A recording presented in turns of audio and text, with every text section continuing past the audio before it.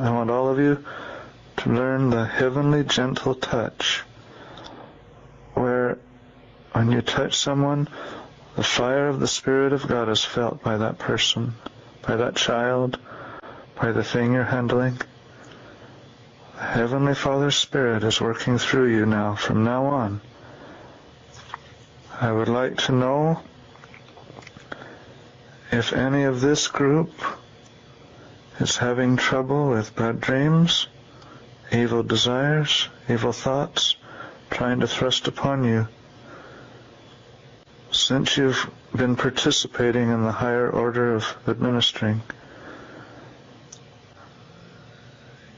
if so, you can remain in the waiting room and one by one talk to me. Oh yeah, my favorite podcast is the Sick and Wrong podcast, 'cause it's a very good podcast. Oh yeah, yeah. It's a funny show. Sick and Wrong podcast is a wonderful podcast. It's a miraculous podcast. It's like the best podcast in the whole wide world. Good evening. Welcome to Sick and Wrong, the world source for antisocial commentary. I'm on your host, G. Simon. Hi, I'm Kate Rambo. Hello. What's the crack, Kate Rambo? I have a hangover and I'm generally miserable. Wait, you're back on the sauce. I forgot about that. Was back on the sauce last night. Yes. So this is the first time you've drank in over a month? About 5-ish weeks, which I think is pretty good going for someone like me. I'm impressed. I can't even remember the last time I went longer than 2 weeks without having a drink. Yeah, I'm not saying I'll do it all the time, but it's just good to feel refreshed, revitalized. Still hate all mankind, but that's just my personality. Did you get a buzz off of one beer? It wasn't too bad actually. I was making a passion jacket and I drank a bottle of wine, and I didn't sew anything disgracefully, and I drank it over probably a period of 3 hours. And then I had some beer. Okay, so one bottle of wine, but you got a hangover from it. I did get a rather brutal hangover, yeah.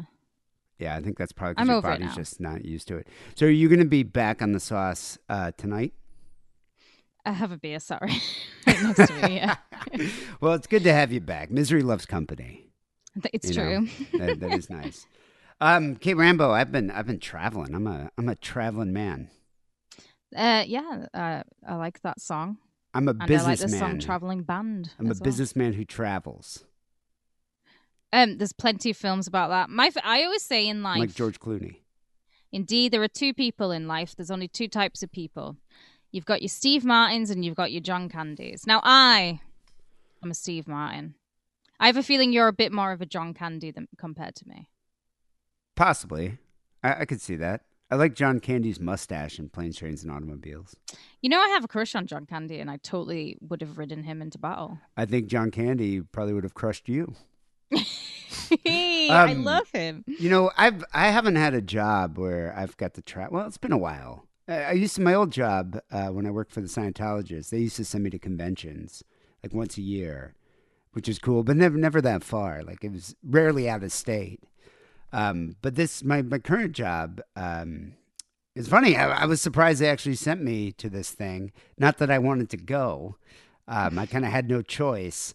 But it was funny because a bunch of people in my office all went to a convention in Amsterdam called IBC. I'm sure there might be listeners who have attended that. It's like a big tech thing. We have NAB in Vegas. It's where they unveil all the new technology. P-Town goes every year. We had some people from my job go there as well.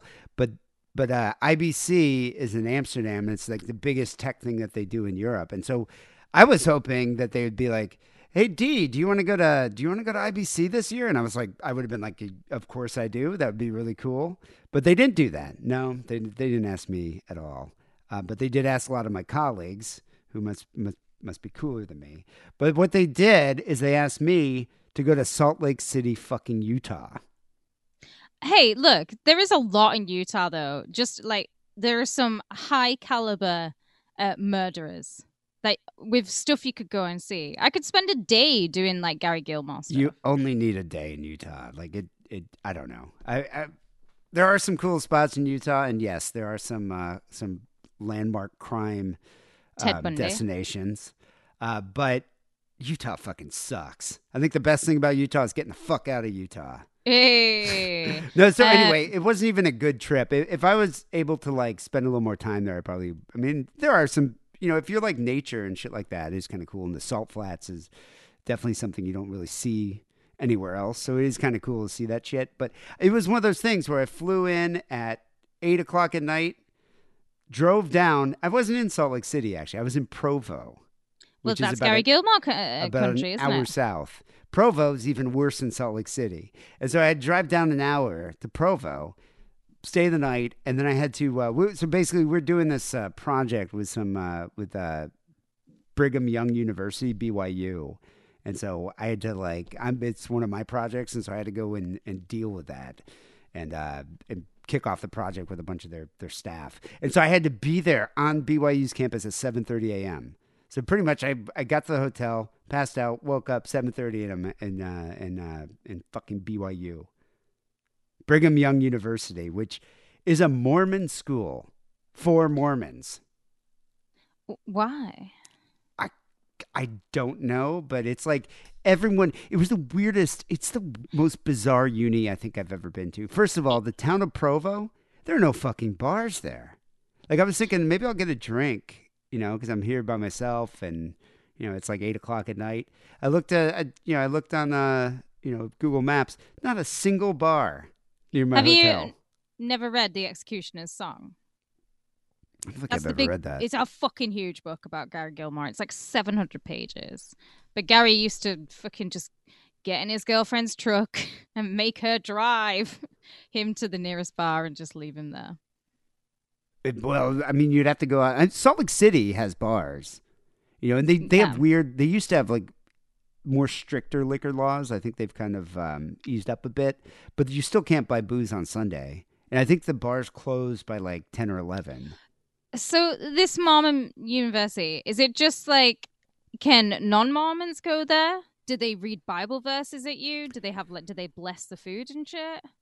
It's very religious. I think non-Mormons can go there, but I don't know why you would. I mean, it's like everywhere you walk around, there's like Bible quotes everywhere. And I would love to go spend a term there and just be like, hey, see you behind the back of the bike sheds, Billy.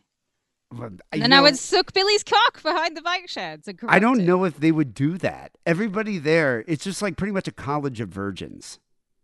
Oh, send me in as a secret weapon. They soon won't be. I don't know how well you'd be able to corrupt them, but yeah, it was weird. Like walking around there are no bars, and I actually learned another thing too about Mormons I never knew.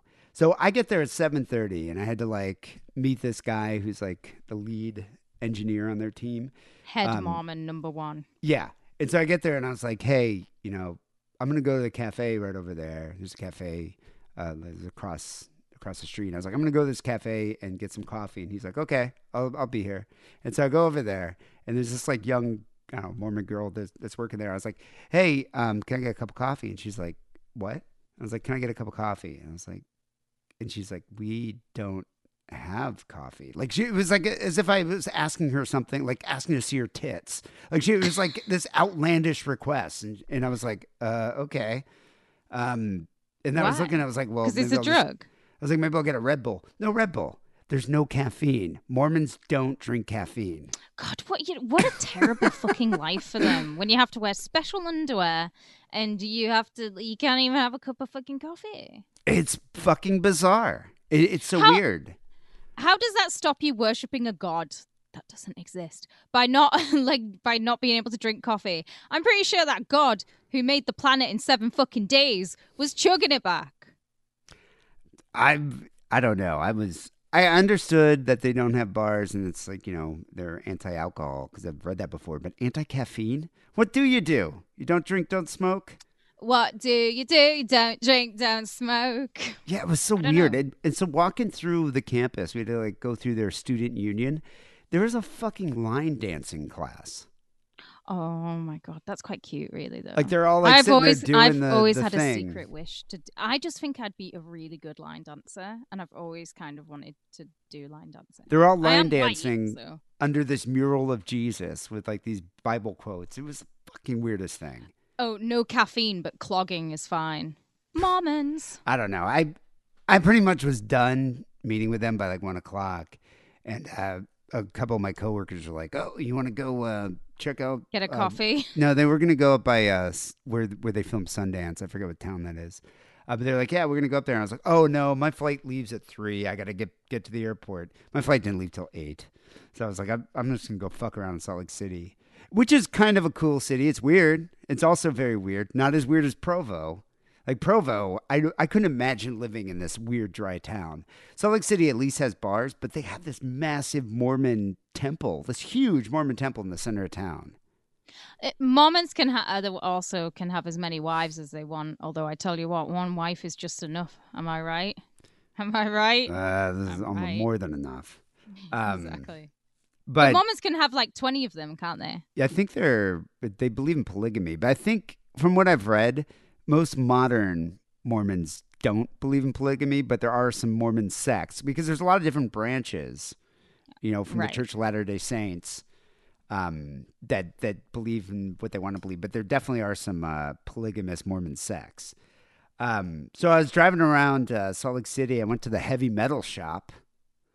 Joe Kelly told me about this place. It's like it's so weird. It's right, I don't know, maybe a 10-minute, 7-minute walk from the big Mormon church. There's this old school heavy metal store that's been there since like I think the early 80s, late 70s, and this like old mulleted metal guy named Kevin was hanging out. And so I was chatting with him, and he was super cool. He was just like, "Oh, check this out." Because we were talking about rocker tees, because they had a lot of rocker tees there, but a lot of them were like reissued tees. And he's like, "Oh, I got some originals." He went to a pre-show in 1978, and he had a baseball tee in immaculate condition.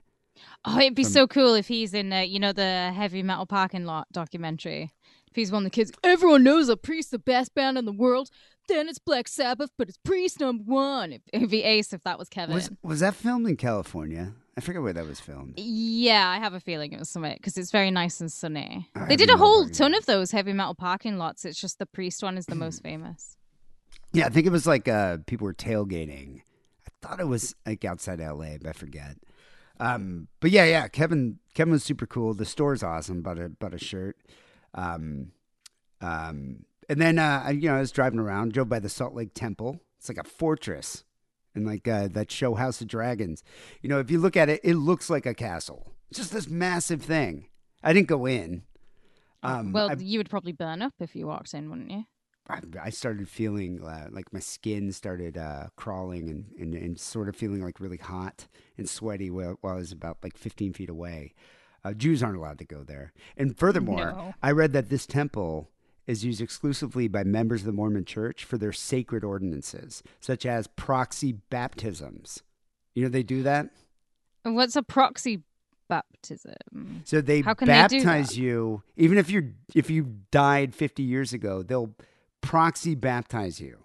I never want this to happen to me. Although I do believe there's nothing after you die, and it's just like fucking emptiness and nothingness, But which it's- suits me great. Don't be anointing my name with these religions. Yeah, like talk you can talk shag about- my dead body, you can eat it. I don't want to be religious. Talk about like Stop it. taking the piss. It's just like if they're like, "Oh yeah, Kate Rambo, she's that horrible athist that was on that unsavory podcast." Well, now she's Christian. In fact, she's No. a Mormon. She's not just a Christian; she's a Mormon now. They performed proxy baptisms of Jews that were killed during the Holocaust.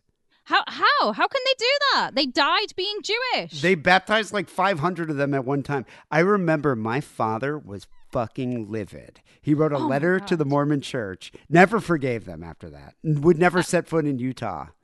If Crazy Horses came on the radio with the rabbi, I'm turning this off. It's terrible. Oh my God, he was like, I think it was just he wasn't a huge fan of Mormons anyway because he kind of thought they were a bit too fundamentalist. But then after the proxy baptisms of Jews that were murdered during the Holocaust, he was just like, they are wrong. They are absolutely wrong. He was so mad about it. He is right. I'm team rabbi on that one. Not too far from the Mormon temple, Based on your repeated suggestions, I drove to Ted Bundy's boarding house right over at 565 First Avenue. How could you fucking not? That's where I just would be containing. I would want to go inside. That I would knock and just try and use my all my feminine wiles to get upstairs. Well, did Bundy go to BYU or? I forget. No, I think he went to the Salt Lake University. Oh, Salt Lake University. Yeah, when he was studying to be a lawyer. And that's when he had the girlfriend and all of that down in SLC. It's a very nondescript kind of boarding house. It was funny because I was standing there taking pictures and sending them to you on Instagram. And I see these two girls pull up doing the same thing. Of course, everyone's like, this is Bundy's house. And there's loads of Bundy shit there. Like there's the mall where he tried to he did abduct Carol de la Ranch, you know, the fitty who got away. Her. Oh yeah. That was also in Salt Lake City. Yeah, that mall's still there. So there's a few other Bundy things. One day we'll go together and we'll just have like a Bundy day. Not sure I want to go back to Salt Lake City, Utah. What town was it where he escaped from the courthouse? That was not Florida? Was that Colorado? Yeah, it was Florida. Was it Florida or Colorado? Could have been. Oh no, maybe it was Colorado because then he went to Aspen, didn't he? Yeah, he went to Aspen. And it was too cold, and he lost a bunch of weight. But this boarding house over on First Avenue, let's see. I think he stayed there. When was that? In the early '80s, mid '80s. So, yeah, he was there a while though. He was there about 2 years. Yeah, he murdered at least 10 girls and women, ranging in age from 12 to 26. He also admitted to bathing the bodies of some of his victims and applying makeup to them post-mortem. Right. I bet you Ted Bundy was just a horrible makeup artist. That's a thing you can do for me, though, because I definitely don't want to go out without eyeliner on. So say if I die in the house and the authorities are coming and the paramedics are rushing there, I want my last wish, if I don't have eyeliner on, you better slap some eyeliner on me because I'm not being seen by strangers without eyeliner on. Well, I'm not going to shag your corpse if it doesn't have eyeliner. Duh. Exactly. Thank you. Bundy would photograph the bodies of his victims, and he hid the photographs in the utility room at the boarding house. That seems a bit obvious, isn't it? Because everyone can use a utility room. Why don't you just hide the photographs in, like, your bedpost? Or something. I don't know. You know, I wonder if there's other things that he's hidden around, like used tampons and teeth and things like that. Again, that's why I would have been like, please let me in. Just let me in to go upstairs and like just absorb the smells. But they, bedroom. The website I was looking at was like, don't disturb the residents. But I don't know. It was, first of all, it was like 106 degrees there. Utah's really hot. I mean, it's pretty much a desert. It's desert. But I was just kind of standing out there taking pictures, and no one said anything to me. It's because you're used to it. It's like if the opportunity came up to buy the house where Elizabeth Short's body was dumped, hell fucking yes, I would buy it. I would plant dahlias in the fucking in the garden at the front. And when people came along and they were taking pictures, I'd be like, a little to your left. That's where they found her. Just a little to... You've got to encourage that shit. I love all the deaf hags stuff. Would you dress up like her and pose? Yeah, like on the anniversary of her death, I would do it. Why not? I'd be like, it's Elizabeth Short Day. I would let all the neighbors know. Maybe throw a bit of a party. Like, why fucking not? So on my way out of town after I visited all the Bundy sites that you were telling me about, I drove by the infamous Shiloh Inn on the way to the airport, right on Temple Avenue. You heard about the Shiloh? I have not heard about... I've heard of Shia LaBeouf, but not the Shiloh. The Shiloh Inn, which is now a Holiday Express Inn. It's been that for the past 8 years. But it's considered to be one of the most haunted hotels in Salt Lake City. I thought you were going to say America then. It's one. Actually, not only just Salt Lake City. It's one of the most haunted attractions in Utah. So the haunting of this hotel, the Shiloh Inn, seemed to stem from a very tragic incident in 1978 that we're going to talk about, involving a woman and her 7 children who plunged 11 floors from the balcony to their death. Ooh. Yeah, it's a grisly story involving a cult, a failed prophet, some brainwashed children. But before we get into all of that, I just want to give a shout out to all the people that support the show on Patreon. I know we talk about this every week, but it really does help the show. And, if you like what we do, give back a little bit. Sign up for the Patreon, support the show. We're doing way more on the Patreon now than we ever did in the past. I'm planning this week to even post a personal video of my brother wearing his Venom helmet. My brother drives a motorcycle. Yeah. He's got this like Venom helmet. It's terrifying. So it looks like the creature, the Venom creature. But it's not terrifying to me. A little bit, but it's terrifying to my nephew Ozzy. Really terrifying. Like that kid like freaks out whenever Jeff walks in with a helmet. So my sister usually makes him take it off outside. But so he was telling me about it when I was visiting last weekend, and he's like, "Yeah, check it out." He puts the helmet on, and that kid like ran behind Jer, just like crying, so scared. Amazing. And then he lifts up the visor, he's like, "Hey, Ozzy." But anyway, I got a video. We post a lot of personal shit on the Patreon, and not to mention, for $5 a month, that's it. You get the entire second show. We do it every Sunday. We do 2 shows of Sick and Wrong. Although the second show is it's less professional. It's a bit more saucy, more personal. So yeah, I often get narky. You get narky, you get drunk. This week we chatted about me going to Iron Maiden with Ryan Keeley the other night. It was funny. While we were in line to get beer, some dude recognized her. And Oh, of course, but it happens all the time. Yeah, but it was weird. The guy was like with I'm assuming his girlfriend or his wife. And he's all like, "Hey, what's up? America's favorite stepmom." And it's just like, wouldn't you be? Well, anyway, whatever. We talk about this on the second show. Yeah, we do. And then for a few more shekels, you can get access to Sick and Wrong Overkill, our mini-sode. This week, Kate takes a deep dive into the life, loves, and liberties of the one and only Nick Cage. I've been working on this for 2 weeks. I don't want to boast, but it's probably the greatest fucking thing I've ever made. It's like in very, my whole life. Very impressive. I'm very proud of this. It's over an hour long of me and Nicholas, because Nicholas is there talking about why he is the greatest actor of all time. It's a very meaningful Sick and Wrong Overkill. And now at the same level, you get access to the Sick and Wrong archives. A full 10 years, a decade of Sick and Wrong, all the classic episodes. So check it out, people. Patreon.com/Sick and Wrong. Give a little, get a lot, and you do really support it. Support us and keep the show going.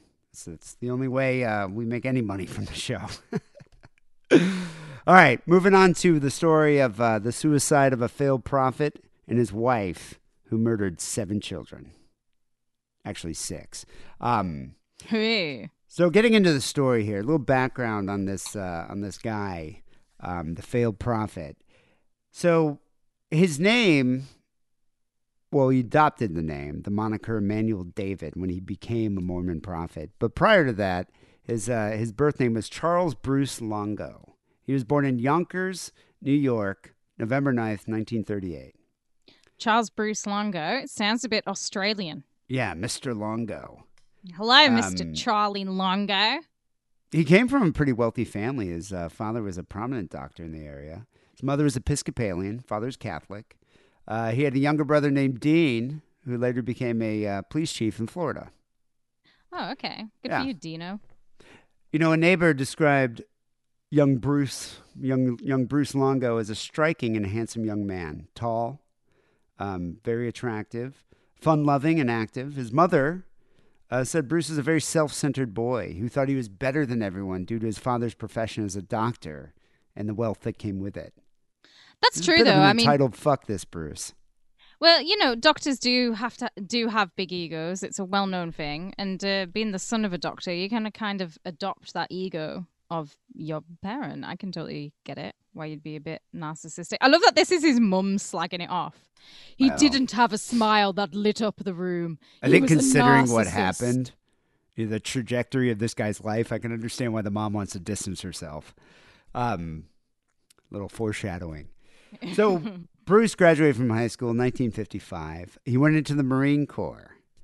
During his time in the service, he became friends with some members of the Latter-day Saints Church, the Mormons. So he started kicking it with some Mormons and started attending services with them. They gave them a copy, or they gave Bruce a copy of his own copy of the Book of Mormon. which is the LDS text that the Mormons believed was translated into English from ancient gold plates by an 18th century New Yorker named Joseph Smith. I've seen pictures of Joey Smith. Yeah, Joey Smith had those special glasses. Those special glasses that allowed him to read the tablets. He got them from the angels. Joey Smith did not eat pussy. He just did not. I doubt it. Even with the special glasses. You know what? He probably needed the special glasses to help him locate the clit. They kind of look like Elton John's glasses. I don't know if you've ever seen them. You know, those like Elton John, also a man sunglasses. who can't locate a clit. So Longo was eventually honorably discharged in 1959. He came home and back to Yonkers and told his parents he had some wonderful news for them. He said, this is his mother quoting, she said he told them that this was the right answer to everything now that he's a Mormon. And so he came out as a Mormon to his parents, which I imagine is probably more traumatizing than coming out as homosexual. You know, I would think it would be the worst thing if I had children, that if they came home and suddenly said that they had found religion, I'd be like, not in my house, you haven't. Goodbye. I could imagine forever. like the rabbi, you know, he had one son that came out as homosexual and then me being like, Dad, I'm a Mormon now. I don't know what he would have done. I think he'd been much more upset. I'm not only a Mormon, Dad, but all the Jews who died in World War II, they're Mormons too. Because I'm baptizing them. You'd be kicked out. She said about her son that he became fanatical.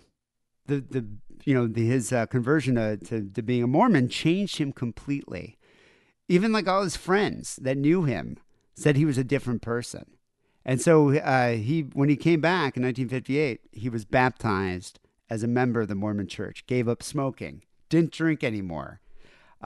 He worked full time in New York for the Church of Latter-day Saints. He walked around quoting the Book of Mormon. So at all the family events, he would just like whip out the Book of Mormon and start making quotes. Oh, just disown him. Just be like, go and live with your precious Mormons. You're not part of this household anymore. Like, go away. He perpetually told his family that they're doomed to hell because they had not seen the truth of the LDS Church. He even looked his godmother in the eye and said, I'm not your godson anymore. I belong to Jesus.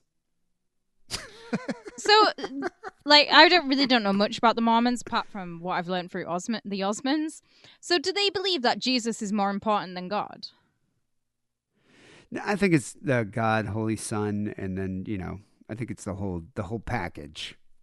Yeah. Okay. So, do they believe in like the Father and the Son and the Holy Ghost and all Yeah. this? Do you know what? I'm just gonna email. I'm just gonna Google Mormons. I mean, they're fundamentalists, but they also not only do they believe in like Father, Son, Holy Ghost and all that, but they also believe that Joseph Smith translated his own interpretation of the Bible with his magic glasses and the tablets he got from the angels. So they even believe another, man who just suffered from God delusions, not just the delusion that there's a God.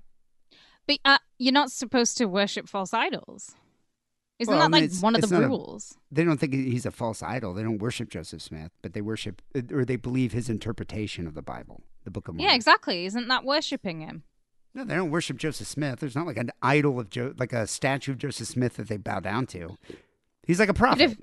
But if I went up to a Mormon and said, Joseph Smith's a fucking cunt, they'd be offended, wouldn't they? Yeah, but I think they'd be more offended if you're like, Jesus is a cunt. Okay. Anyway, Bruce, in 1960, went to Uruguay on a Mormon mission. Spent 2 years there. I've always wanted to go there. Yeah, he funded it himself. This is the first, pretty much the first time anyone saw any inkling of mental illness. He started hearing voices, and he would tell the church officials about these voices, and that the voices told him that he's an apostle now. So now an apostle is a very high calling in the church. So for the Mormon church, you have to be established personally and professionally to become an apostle. Like it's a pretty high rank. You don't just say like, I'm an apostle now. You actually have to earn that rank. Like Tom Cruise has with Scientology. He's worked his way from nothing and now he's like numero uno. Well, I think Tom Cruise, I think you get that with Scientology if you donate a certain amount of money.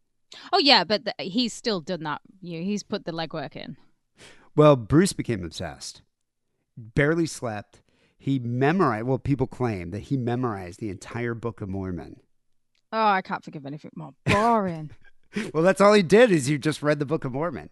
And after serving 11 months of the 2-year mission, he was sent home over concerns about his mental health. And not only that, he contracted hepatitis. What? How? I don't know, probably from the drinking water or something. Who knows? Can I just say, we are glossing over that one of my favorite Simpsons sketches is when Homer is looking at the globe and he goes, and look at this, you are gay. So when Bruce got back to Yonkers, he was briefly hospitalized, treated for hepatitis and for his mental illness, but the voices continued. They didn't stop. They didn't stop there. So he moved to Provo and he began attending BYU in 1961, majoring in Spanish and political science. And it just so happened on the campus of BYU, which I imagine is very common, he met his wife, another virgin, future wife, Margit Brigitta Eriksson, who was born in Sweden, November 4th, 1939. She was converted to the LDS Church by a missionary in Sweden at the age of 18. Oh my goodness. Well, firstly, shout out to the Swede who's listening. Oh, and to the other Swede who is also listening. We've got 2 Swedish listeners. How does that happen? You're in Sweden and then all of a sudden there's a Mormon there and next thing you know you're a Mormon? They send missionaries all over the world. I wish they wouldn't. I know, but believe me, they're very annoying. You see a Mormon, anyone walking towards you, the Book of Mormon, run.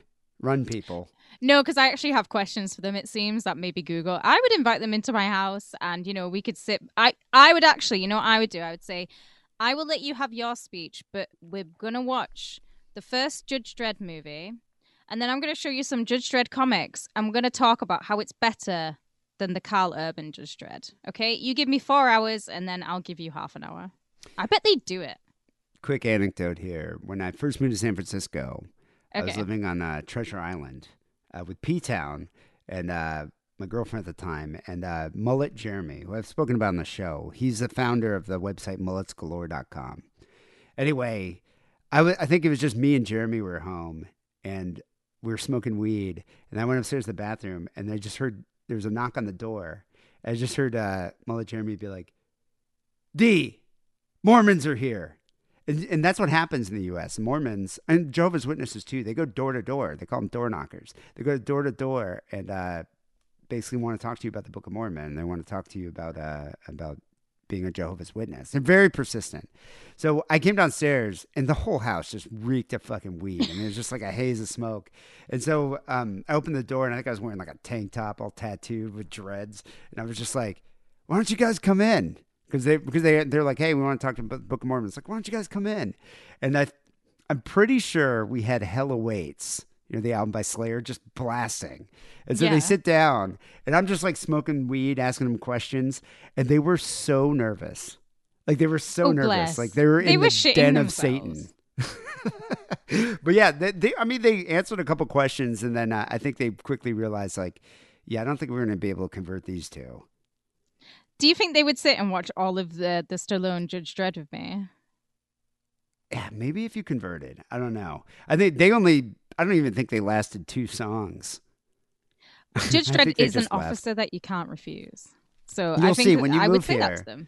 You don't see them that much in L.A., but if you live in the suburbs, I bet you'll see Mormons. You might get a chance to watch Judge Dredd with them sometime. Here, they don't hang around. They just put something through your door. And then you'll get it in your mail, and it'll be like, sometimes it's a handwritten letter where they've just like, I worry for your soul, for your damned eternal soul. It's probably less annoying, less intrusive. I noticed at the hotel I stayed at in Provo, they had in the drawer, they had a Bible and a Book of Mormon. Oh, just in case you caught short. I don't know. You just want to read both, maybe? Who knows? So anyway, Brucey here met his future wife, Margit, at BYU. So Margit converted to being a Mormon, moved to the States, and became a student at BYU, and that's where she met Bruce. She was very soft-spoken, obedient, easily influenced. So they only dated for a few months, and then Bruce proposed to her. Actually, the way Bruce proposed to her is very novel. I should have tried this on you. He pulled her aside one night. They were hanging out, probably getting ice cream because they don't drink. I don't know what else they do. And he said, I had a revelation the other day from God that told me that we're going to get married. And she was just like, okay, let's do this. I didn't know it was that easy. I would have thought he would have just said, that special underwear is coming off. I've got you a rock. And just I had put a big old revelation. diamond on a finger. From God that I'm going to get anal tonight. So let's pull Oh, those is that Mormon how it underwear goes? down. So sure enough, the two got married. And a couple months later, Margit was flattered, actually, overwhelmed. Nah, What were you she's saying? hot, isn't she? Because she's Swedish. She's got a hot name. She is actually rather attractive, but Bruce was a handsome man too.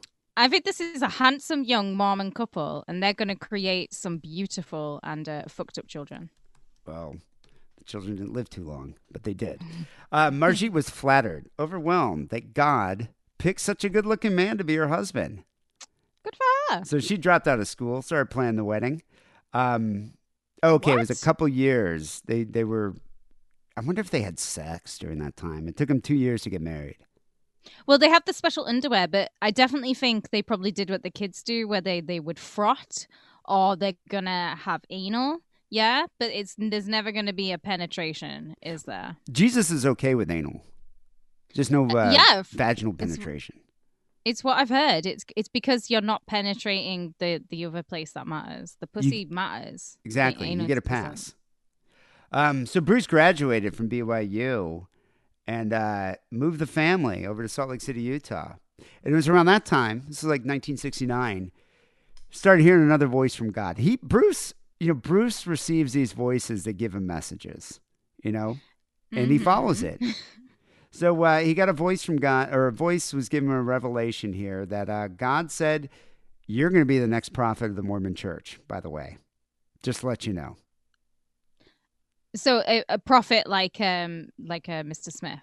Like Joseph Smith. That's the highest calling that one can get in the Mormon church. And the He next really in does have a line big for this ego. the next in line for this calling is typically a counselor to an active prophet. So it's not like you can just be like, I'm a prophet, everybody start worshiping me. You kind of have to like earn that and be elected, like anointed to be a prophet. Okay. And usually what happens, there's an active prophet, you got a counselor, and one of the counselors end up, when the active prophet steps down, another one, takes his position. You don't just walk in and be like, yo, I'm prophet here, okay? Yo, I'm the prophet here. What's going on? So 1970, the church's current prophet, the prophet of the LDS church at the time, David McKay, he died. So Bruce was like, well, here's my opportunity. I'm going to be the next prophet. And he told everybody that he was the next prophet of the church. Well, no, the church was like, you're not. You haven't earned it, and you're mental. So they gave the calling to a guy named Joseph Fielding Smith. I imagine there must be, how many Joseph Smiths do you think live in Utah?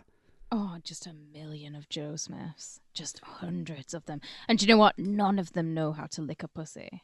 There's Doubt not it. one Joe Smith in Utah that can fucking lick a clit. I know, what a waste. You got 9 wives and you don't even eat them out. Yeah, I don't think any of that occurs. I think it's all very bland, like hip. That's their hips, like just smacking together. Because neither of them know how to fuck. The girls don't know how to fuck either. Well, they just know how to breed, I think, and make more Mormons. That's all they do. That's sex for them. There's no shoulder action. Terrible. So Bruce was enraged. Wasn't happy that he got passed up for the position. He claimed he was God, the Holy Ghost, and the Messiah, all wrapped up in one. Oh, Bruce. Yeah. So church officials were like, "You're not, okay? You're kind of mental." And then he walked up to the Mormon Church, went to the leaders of the Mormon Church, and he said, "All the tithes that you guys get should be handed over to me." Tithes? Yeah, What's the a tithe? donations. Like when when they take collection. So Oh, the money. Yeah. All the money should be mine. he became a Oh. true evangelical Christian that day. Do you know what? I wonder if there's a kind of a good thing in there where you could start robbing churches. I don't know if I'm not sure how it works with churches. I don't know if it's just like you tithe on Sundays when you're at your service. The way it worked with with the synagogue is you paid your dues. So like each family would pay a certain amount based on their socioeconomic status. So the temple was cool about it. Like if you didn't earn that much money, like if you weren't some fucking lawyer or something, you paid, a fraction of what like the rich lawyers and doctors would pay. Okay. So it's And based you on your pay income. that what, quarterly, yearly, whenever No, it's you could? annual dues. That's how it worked at the synagogue. I don't know about the Mormon church. I don't know if every week people tithe, like they have collection every week. And Bruce is like, that money belongs to me. That's my money because I'm God. Give me the money. But like, money is the root of all evil, Brucey, isn't Not for it? Bruce. So why are the churches asking for it? Not for a man with a messianic complex. So Bruce not only wrote letters to the Mormon church, he also wrote to the Israeli Knesset, the Israeli government, like the Israeli government, which is bizarre. And these letters, in these letters, he would tell the prime minister that he was God. So he was writing to the prime minister of Israel saying like, hey, I'm God. I'm the father of Jesus Christ that you slew. And I'm the only one that that can deliver you to God. Without me, your entire country is going to perish. He wasn't a big fan of the Jews. Well, firstly, he's wrong, isn't he? Because Jesus was the Jew and the Romans killed him. And secondly, like Israel was just a baby of a country at this time. Israel was like, what, 10 years old? 20 years old? No, it would have been like probably 30 years old. This is in the 70s.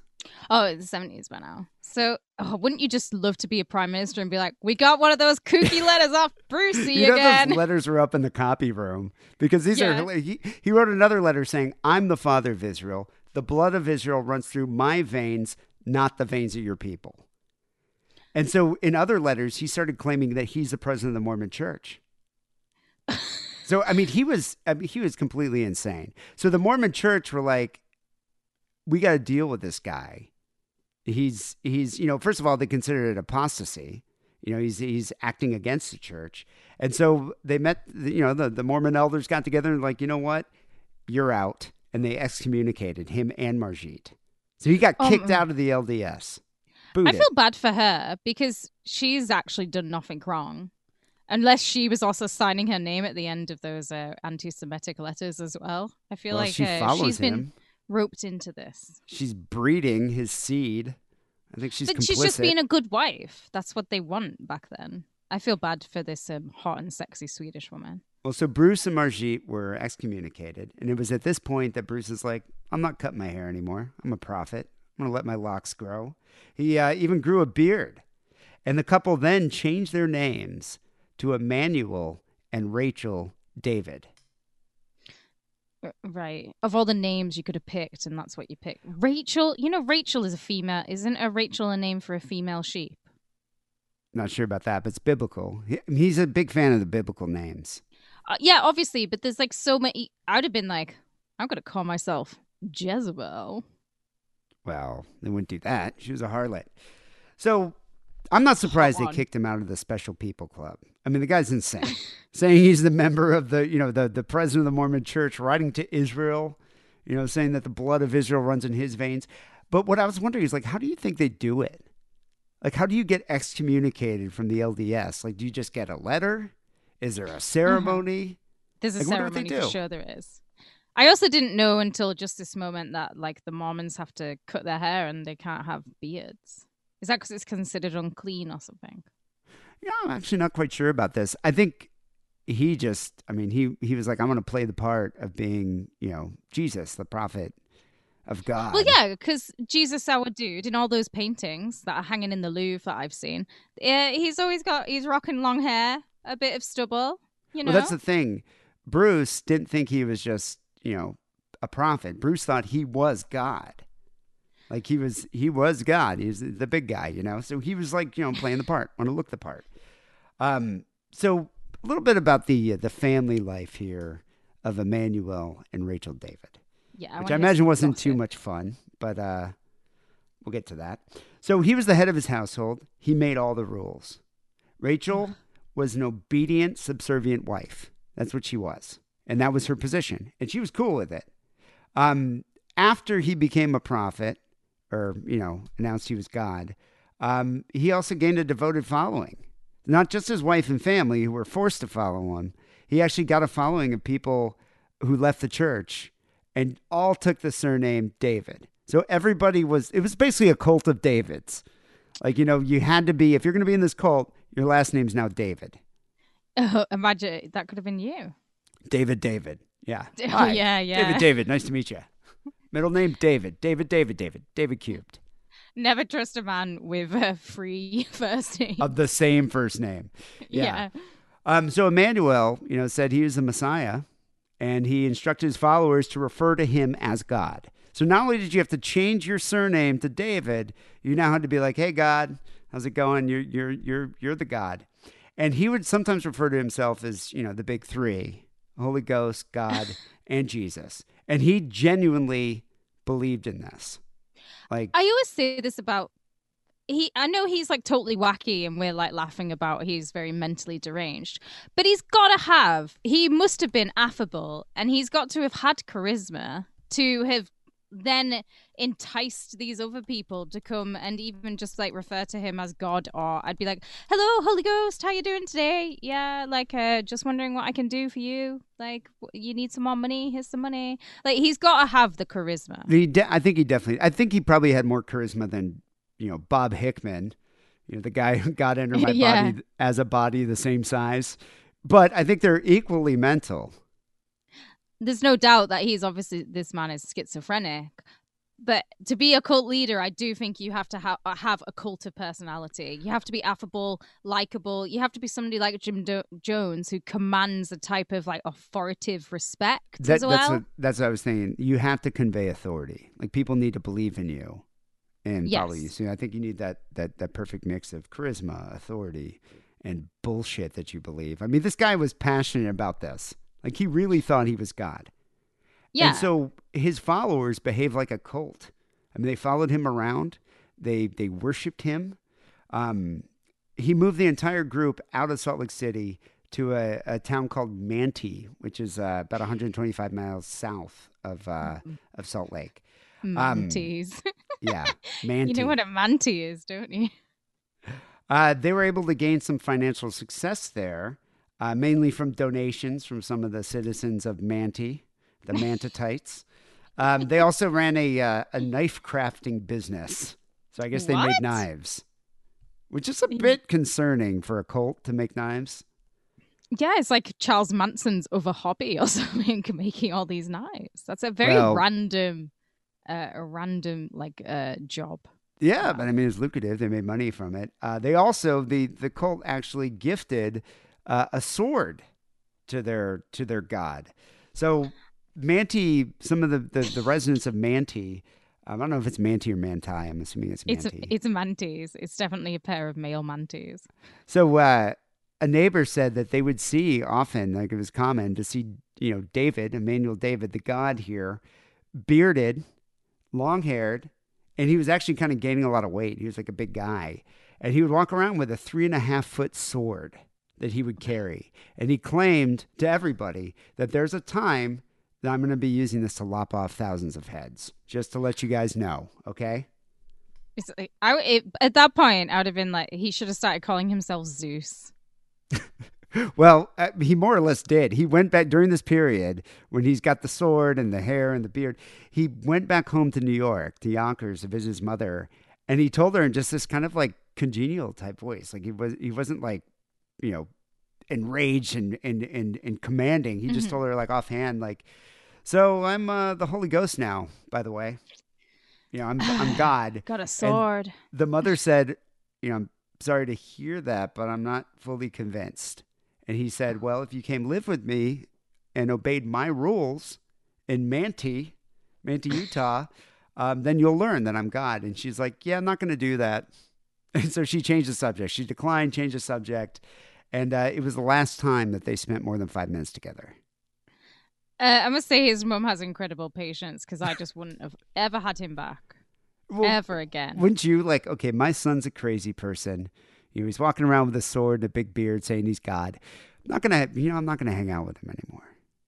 Yeah, that's it for me. The relationship is over. I bet it was a cool sword, though. You know that actually somebody was arrested when I was a student. I lived I lived in like more in the center of town near the uni. And some dude went Raj one day and he went up and down the street, street that was like 2 streets over from mine with a huge fuck off sword. Like a broadsword, like the Vikings used. Yeah, more like a Lord of the Rings, like ornamental sword that he had sharpened. Wow. And Did he kill anybody? yeah. Did he No, injure he anybody? didn't kill anybody, No. but he was attacking cars and he was going for it. He was just going full on, like having a breakdown, going Raj. But it was great just reading that headline. Man arrested with sword. Because I'm obviously in a very like Viking territory part of the world. It was just like, this is like the old days. I remember Blood in the street is in red. college, Wackley and I guess Wackley worked with the guy at the pizza place, at the backroom pizza place. His name is Rory, and he was just kind of like this kind of weird, quiet guy. And anyway, one day, I remember I had a class with Rory, and he would just sit there the whole time doodling in his notebook, drawing barbarians, like Frazetta type drawings. Yeah, he was I weird. like it. And so anyway, he was super into like power metal, like Maiden type of metal. So anyway, I remember me, Wackerly, and what the fuck was her name? Anna, the chick that lived with us. We all went over to Rory's house. I don't know how we ended up there, but we were wasted. And we go to Rory's. It was not even his house. He lived in a house with some people. But we went to his room, and I swear to God, he must have had 16 swords, all like mounted on the walls. And so he went, I think, to go get his beer, and we were so drunk that we like grabbed swords and started like fighting, like in the living room. And he came out and flipped the fuck out on us. Yeah, because they're his ornamental swords. Do you know how much they cost? I don't know, but it was funny. We're like, why do you have these? I bet you he's the type of guy, not that to proclaim himself God, but I bet you he's the type of guy to lose it and start smashing up someone's, Honda Civic with a fucking sword.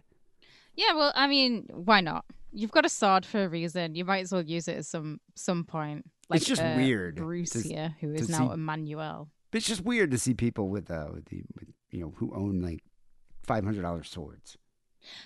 Also, while I just said his name, Emmanuel, it's not really a white person name to me.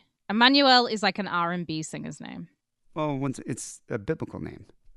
Yeah, I know, but I mean, it's it not like makes how many sense to white me. people called Emmanuel have you ever met?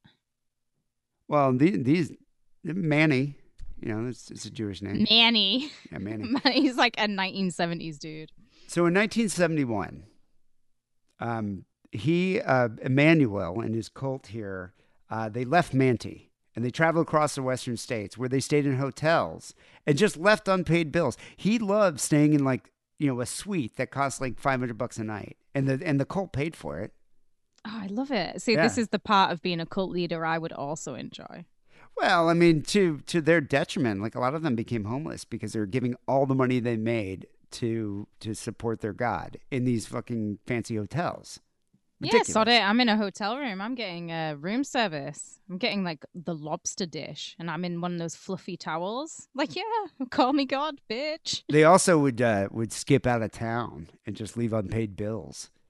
So Moonlight anyway, they did that for about 6 years. 1977, they decided to settle in Salt Lake City. Round number 2, back to Salt Lake City. And so Emmanuel and Rachel and their children moved into a suite on the top floor of the International Dunes Hotel, downtown Salt Lake City.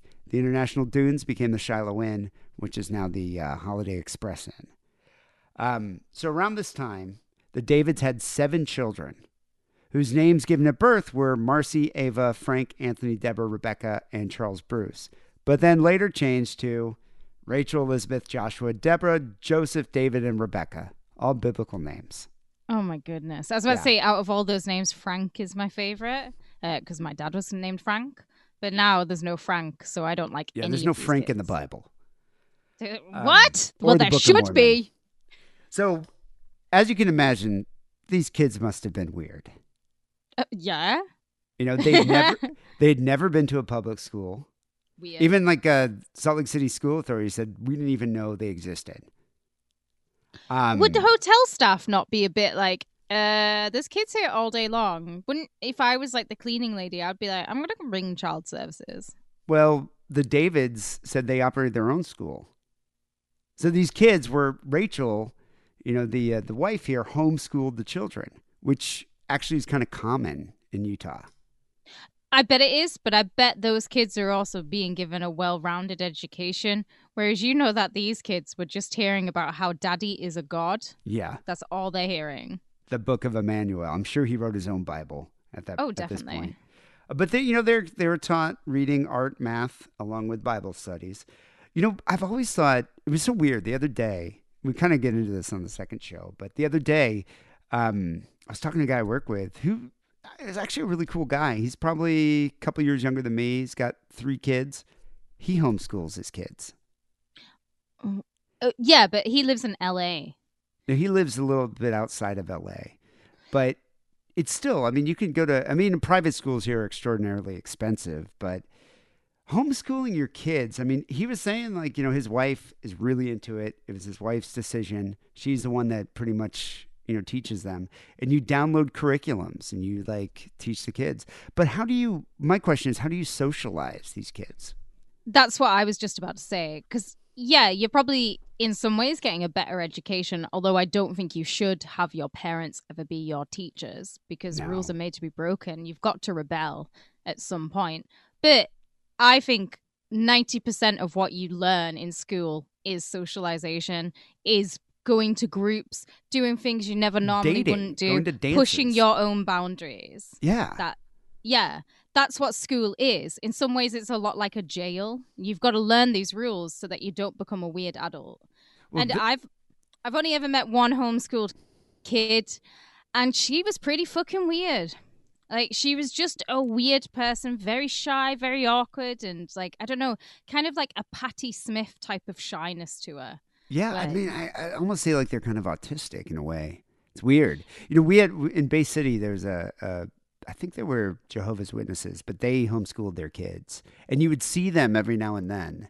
Like when you played like community sports at the boys' club, you'd see their weird fucking kids that were really awkward and didn't know how to interact with normal kids.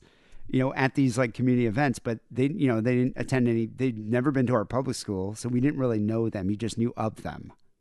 And I imagine it was a similar situation here with the David kids. They never use a swimming pool in the hotel, never use public playgrounds.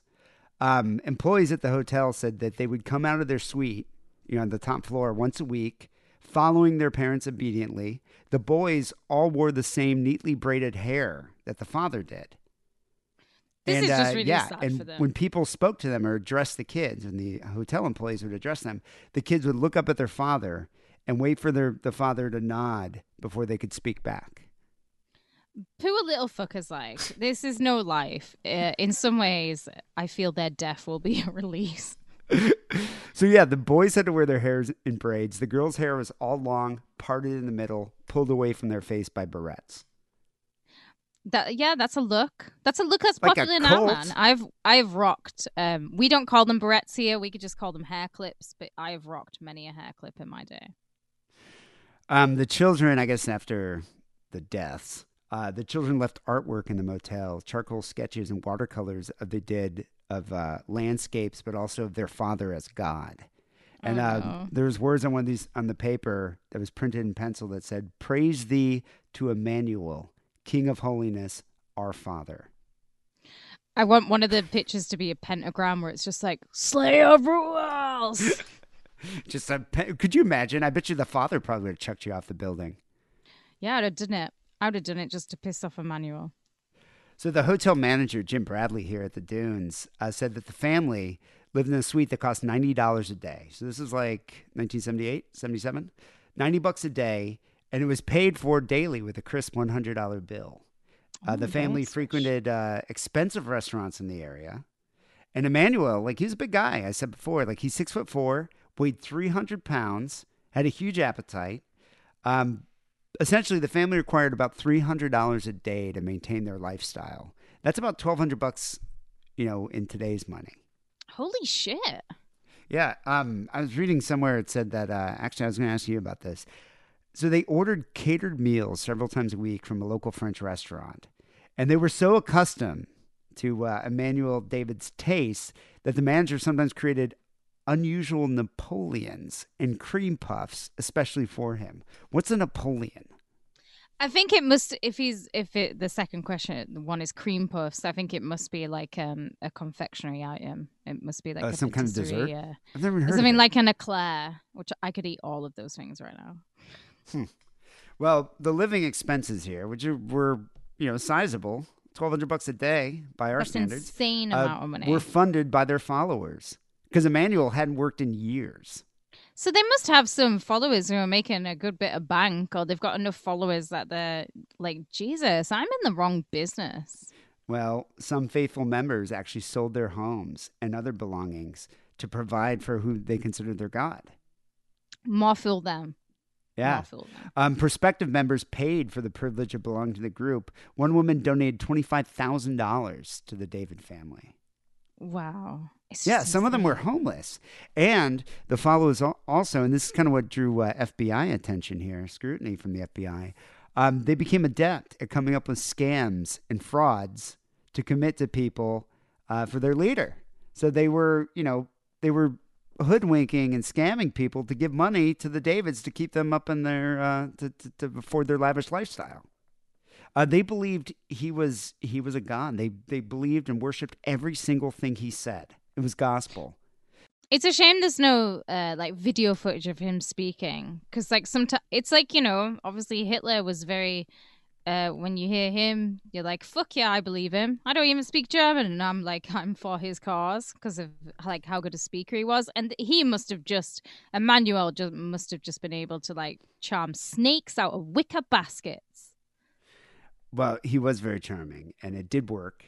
And he had a cult that gave pretty much all their belongings to him, and not only that, scam people to get money, which Yeah. is not very Christian, if you think about No. it. Anyway, The kind of opposite of Christian. the FBI started investigating some of the wire fraud and some of the scams that this cult was committing, and so it was around this time that Emmanuel grew quite nervous, and I think he moved the family around. But their I think home base was the dunes, Yes. but he was definitely nervous, and I think he thought that people were watching him. He thought that they were being followed. He thought that their phones were tapped. He definitely had that like schizophrenic paranoia here. So July 31st, 1978, Emmanuel had a friend that was outside of the cult, wasn't in the cult, but would often loan him money when he needed it. He cared for his family. He was a missionary companion that was in the Mormon church. So he knew him from Uruguay. And he often would borrow his car, take his truck around when he needed it. So July 31st, 1978, Emmanuel went to his friend's work in a panic. And he's like, "Hey, I need your truck." And so the friend's like, "Are you okay?" He's like, "Sure, I'm fine. I really need your truck." So without hesitation, he handed him the keys. It was like, take it as long as you want. Didn't even know when he was going to come back. The next day, August 1st, a hiker saw a truck parked off a canyon around actually near Emigration Canyon, which is where Brigham Young and the members of the church entered Salt Lake Valley. It's a very a Mormon, a Holy Mormon land. landmark here. And so in this truck, the hiker saw a garden hose attached to the truck's exhaust pipe, and the other end, inside an open window. Any potential leaks were covered by pieces of cloth, and there was a man sitting very still, motionless in the passenger seat, with hair in braids and a very long beard. He'd done an Ann Sexton. Guess who that is? 39-year-old Emmanuel David, deceased in a truck, suicided. What a pussy. Well, later that day, officers, the hiker called the police. Police found the body, identified it as Emmanuel David. They arrived at the International Dunes Hotel to inform Rachel that her husband died. And Rachel seemed more worried than shocked. I don't think she was really that shocked that her husband committed suicide. She was more concerned that how they're going to how she's going to survive, how she's going to pay for the hotel, how she's going to pay for the funeral. She didn't know what she was going to do, so she's concerned about her future. She did say to the police that her husband had been very depressed recently, and this was and said there's a better place for him to go. He's going to return to heaven. It seems like, at the end of Goodfellas, when Harry Nielsen starts playing. Gonna jump into the fire. I mean, that song just kicked into Rachel's head at this point when she's like, oh shit. Well, I mean, she had to have been overwhelmed. I mean, like she never worked. But She she wasn't can't the think for prophet. herself. Yeah, I mean, Yeah. so she's never been independent. So who knows really what happened that night, August 2nd, that caused her to make the decision that she did. I don't know. I mean, I'm thinking she was probably concerned. She probably obviously had mental health issues herself. Maybe she was panicking about her future. Maybe she thought she was depressed and thought that the future was bleak.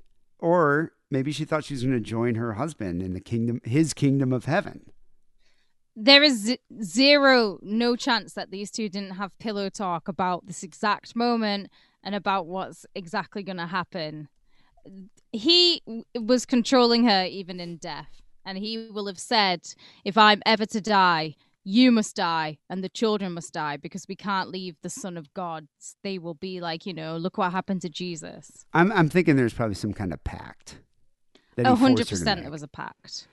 So that day, the morning of August 2nd, 1978, hotel manager Jim Brandley was working at the front desk when his wife, who helped him manage the hotel, walked up to him at 7:30 a.m. and said, Jim, they're jumping from the balcony. Terrible. And he ran outside, and there was a small crowd gathered there. And up on the 11th floor, there are 3 young children standing on folding chairs next to the railing of the balcony. And so onlookers, I mean, it was obvious that the kids were going to jump. These are small children. And onlookers started pleading and begging the mother who was standing next to them. I mean, could you imagine, like, they got that 1,000-yard stare on the 11 stories up, and they started begging the mom to stop. Like, stop what you're doing. But she didn't Remember stop. when Michael Jackson dangled his baby and everyone was like, Like, freaking out. This is like this. Well, this is almost more ceremonial, like, because these kids are standing on these folding chairs that she obviously, positioned, and the mom's standing next to him, and the crowd's begging her to not do what she's about to do, and very calmly, she pushed each kid, Joseph, age 8, David, age 7, and Rebecca, 6, from their chairs over the railing, and 11 stories down, hitting the pavement. She just pushed him right off the balcony. And right after the first 3 fell off, and some of the kids were so small, she'd actually lift them up on the chair. The first 3 fell off, all perished. And then next up, 4 more kids stepped onto the chairs.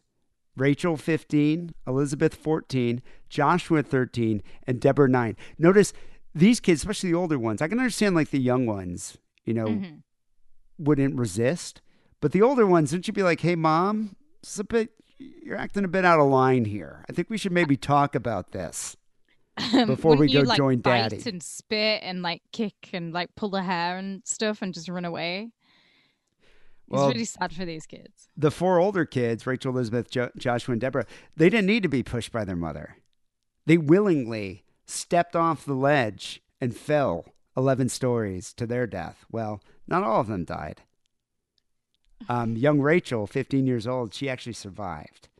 So autopsies on the victims revealed they all sustained fractures of their legs, ankles, and pelvis. So that meant that they fell feet first. They hit the pavement feet first. And none of the victims even made a sound. They weren't screaming. While I've been thinking it and imagining these kids falling, in my mind, each one was going, wee!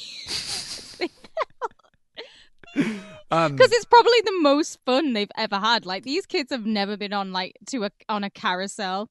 They've never been to a fairground. This is literally the only time they've ever had any form of adrenaline pumping through their body. I mean, these kids, obviously believed they were going to go join their father, who they thought was God, and that God was going to protect them. They were so brainwashed. Like lemmings. Like little lemmings. Onlookers reported that young Rebecca, who was only about 6 years old, she actually grabbed onto the railing as she was being pushed off by the mother, and Rachel pulled her daughter's fingers loose. One by one. So she'd fall off. And there's bruising on this kid's palms and fingertips, which verified, what happened. No suicide notes were found. children were not wearing shoes when they stepped onto the balcony. Actually, their shoes were found placed neatly in plastic bags in the room. There you go. That's definitely like a pact, isn't it? It's like a Heaven's Gate. And we're all going to put on our new tracksuits and our new Nikes. Whee! Didn't Heaven's Gate get like especially made, like custom made Nikes for the trip? They did, and none of the males had balls for their trips either. I've heard if you can find a pair of those, they're worth a lot of money. You cannot. You I cannot doubt find them. They're cool. They're cool looking. They're like these black Nikes. Oh, I thought you meant the ones they were wearing when they died. You mean that era? You probably can fucking find them on eBay. I don't know. I mean, they were custom made. I mean, he had them custom, manufactured. Maybe you can find everything on eBay. Yeah. So now all 7 of the kids were pushed off the balcony, off the ledge. And so Rachel was standing all alone on the ledge, just staring out. And then she sat on the chair and just kind of sat there, 1,000-yard stare, probably thinking about, I'm going to join my husband. And the crowd at this point were, livid, I would imagine. Not to mention traumatized. And so apparently, this is from Onlookers, my favorite part of the story, the crowd started chanting in unison, "Jump, bitch, jump." You know what song I know is going through her head right now? House of Pain's Jump? No, it's All By Myself by Celine Dion. All by myself. Wait, what's that House of Pain song that I'm thinking of? No, I think Criss Cross had that song, Jump. I forget. Jump Around was the House of Pain song. Anyway, the crowd's yelling, chanting, "Jump, bitch, jump." And after sitting on the chair for about 30 seconds, the onlookers stopped chanting. They saw Rachel scoot herself towards the edge of the rail and just lunge forward and fall to the concrete below. Oh, so she didn't do feet first like the kids. No, she fell head first. She just went head first. That's pretty gnarly. So 6 of the David family members landed on a canopy roof of the hotel that was 9 stories below, while 3 other ones fell the entire 11 stories before landing on the concrete. All of them were taken to the hospital, pronounced dead, except for Rachel, the oldest child, who's 15 years old. She survived somehow the 11-story fall. Did she land on the concrete? Did she land on the canopy? She landed on the concrete. Did she? She must have landed on her side or something. I mean, she was brought to the hospital, both legs broken, multiple injuries to her pelvis, arms, jaw, teeth, tongue, shoulders, skull. I mean, it's pretty much the cop that was on the scene was like, it was as bad as you can get and not be dead. Wow. So she was in a coma, and she was admitted to the shock and trauma unit of the LDS hospital. She had multiple surgeries. She was in a coma for weeks, faded in and out of consciousness, but she eventually recovered enough to be released. But she had severe brain damage and limited mobility, for the rest of her life. Not to mention mental and emotional trauma from what transpired. I mean, she was murdered by her mother. You're not going to get over that. Yeah, could she even remember it? She could recall it, but just bits and pieces. I mean, she had suffered severe brain trauma. Yeah. So it was around this time, obviously this made national headlines. So Emmanuel's mother, Luzanne, and brother Dean, who was a police chief in Florida, were just we said that they were not interested in taking possession of the family's belongings. They also said, we don't have enough money to pay for the funeral services. So, yeah, I mean, they pretty much the community ended up paying for the kids' burials. No way. So are they buried in SLC? Yeah, they're all buried in Salt Lake City. The state paid for the burial of the 8 family members at a cost of $3,400. They're placed in little gray caskets, all with a spray of flowers, pink for the girls, yellow for the boys. Oh, my goodness. About 120 people, mostly family members, press, and members of the community, attended the service. The Lord's Prayer was recited, and the owner of the funeral home delivered the eulogy. After requesting a moment of silence, he said, the way they lived was no more a mystery than the way they died. Well, I mean, the way they died wasn't really a mystery because everyone got to watch. The mother chucked him off. Whee! So tell me about the ghost stories. Well, we'll get to that in 1 second. They speculated that the reason Emmanuel committed suicide was due to the loss of his disciples, resulting in less cash. So he couldn't afford to, to live there, on top of a suite of a hotel. No more cream puffs. I shall die. There were pending FBI investigations, so the heat was coming from there. Also, he was a bit concerned about the unfulfilled prophecies that, California is going to fall into the ocean. Salt Lake City is going to be consumed by fire. And he also, they think he misinterpreted a voice in his head as a revelation to kill himself and instructing Rachel to do the same when he was gone. Yeah, I definitely knew they would have a pact. So there's no way that Rachel would have, I just don't, if she's been so dutiful in following him along, there's no way she would just out of nowhere decide to push these kids off the balcony. She's been coached to do that. Definitely. So what happened to young Rachel, 15 years old? Well, so I was reading up on the cult of Emmanuel David, and they're still around. They still have followers to this day that believe that Emmanuel David's going to come back as God. He's going to return. He's not. What the fuck? They think he's gonna, Why are any people day now, like this? They're going to return to Earth.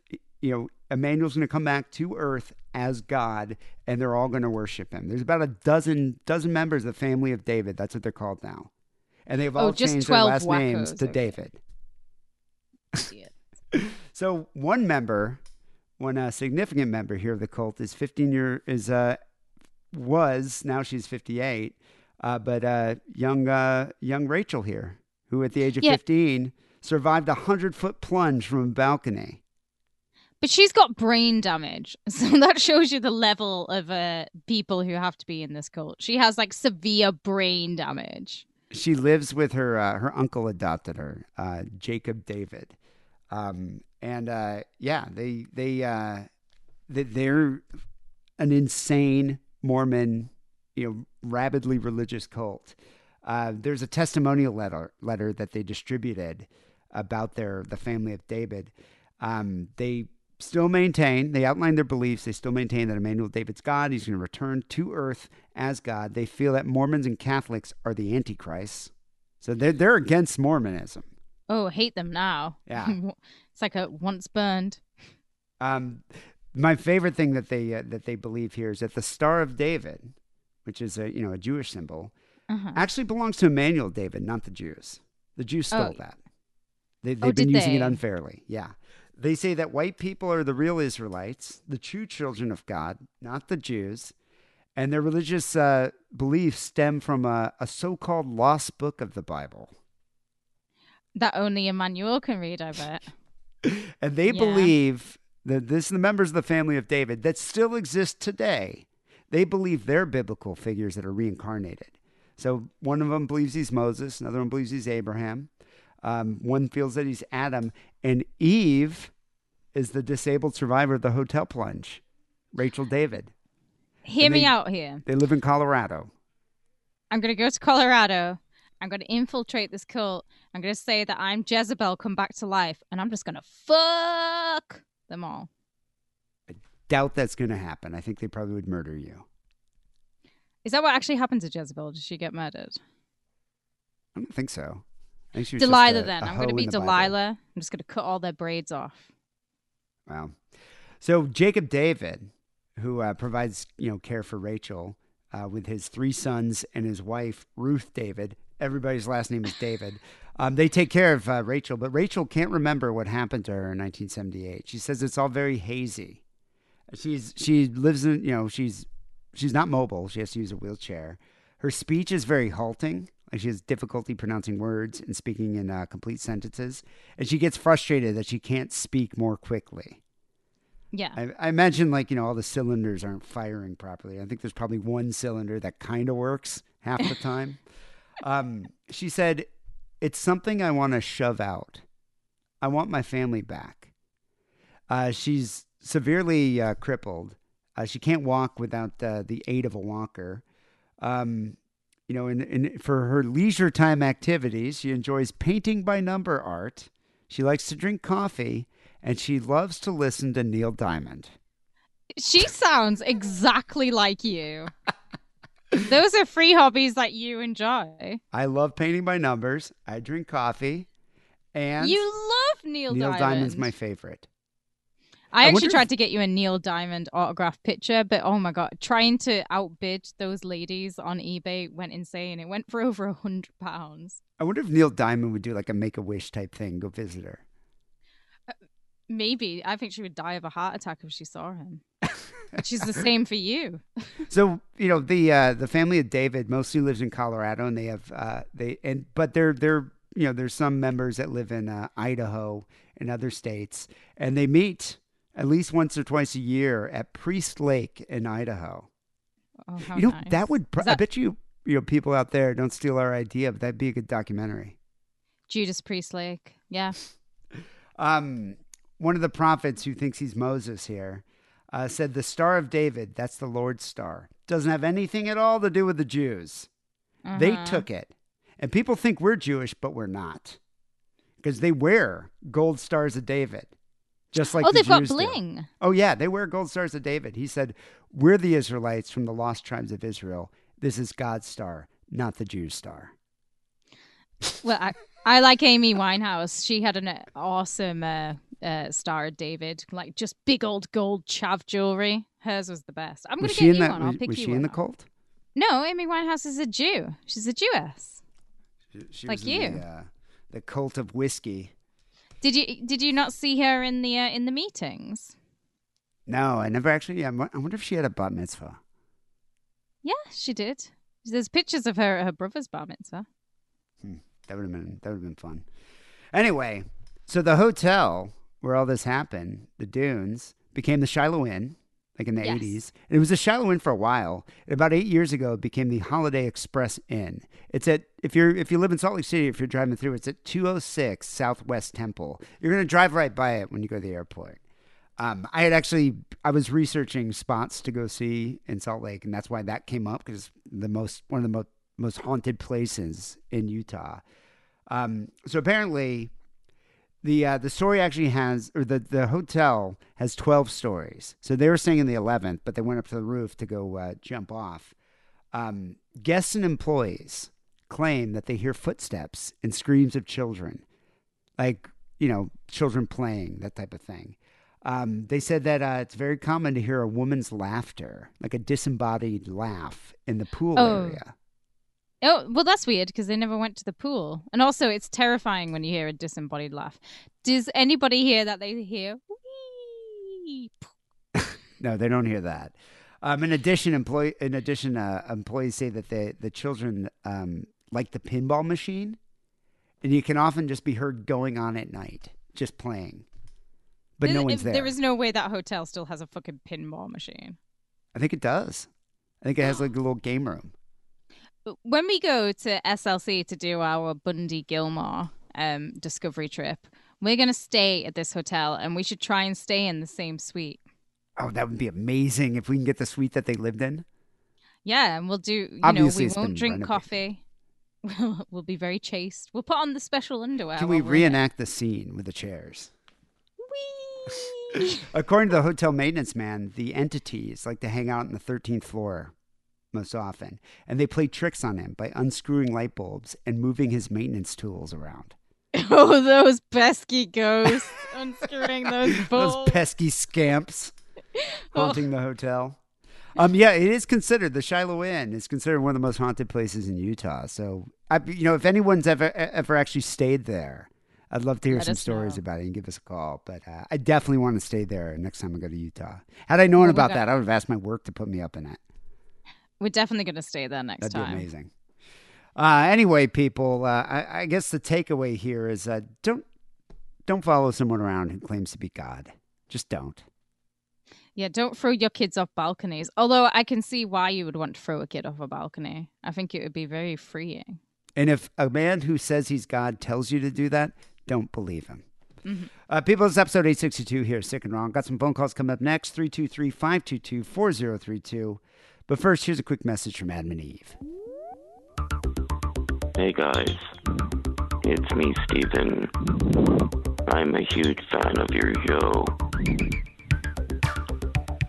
Thanks to your awesome coupon code, DIDDLE, I can buy myself loads of good sex toys. Since both of my wives died, and my Lou Gehrig's disease got pretty bad. Let's just say things in the bedroom got pretty boring. But thanks to adamandeve.com and coupon code DIDDLE, DIDDLE, I'm now a new man. Thanks. So you got some phone calls to get to, 323-522-4032. People, you should give us a call. We need some more calls. We need some good calls. I want some like some engaging narratives here. What, instead of just people ringing up and farting down the phone? Well, there's that, or just yelling anti-Semitic slurs. I want something more than that. You know, I know we can do better. All right, 323-522-4032. And if you don't want to call, you can email us, sickandwrongpodcast@gmail.com. Just send us an MP3. Anyway, this next listener was very adamant that we play his calls. He actually sent them like 2 or 3 times. So it's been a while since we've heard from the Wad. I'm trying to think last time he was on the show. Probably like, what, a couple months ago? We play him on the Patreon more. He always has spicy stories. Well, he just had twins, right? 2 twin girls? Yes. I'm still waiting for him. I think he confirmed which one was the evil one. Ooh, there is definitely an evil one. Anyway, the Wad just had these 2 twins. So let's catch up with the Wad. Find out what's going on in his life. He's a dad now. Hello, Kate and Dee. It's me, the Wad.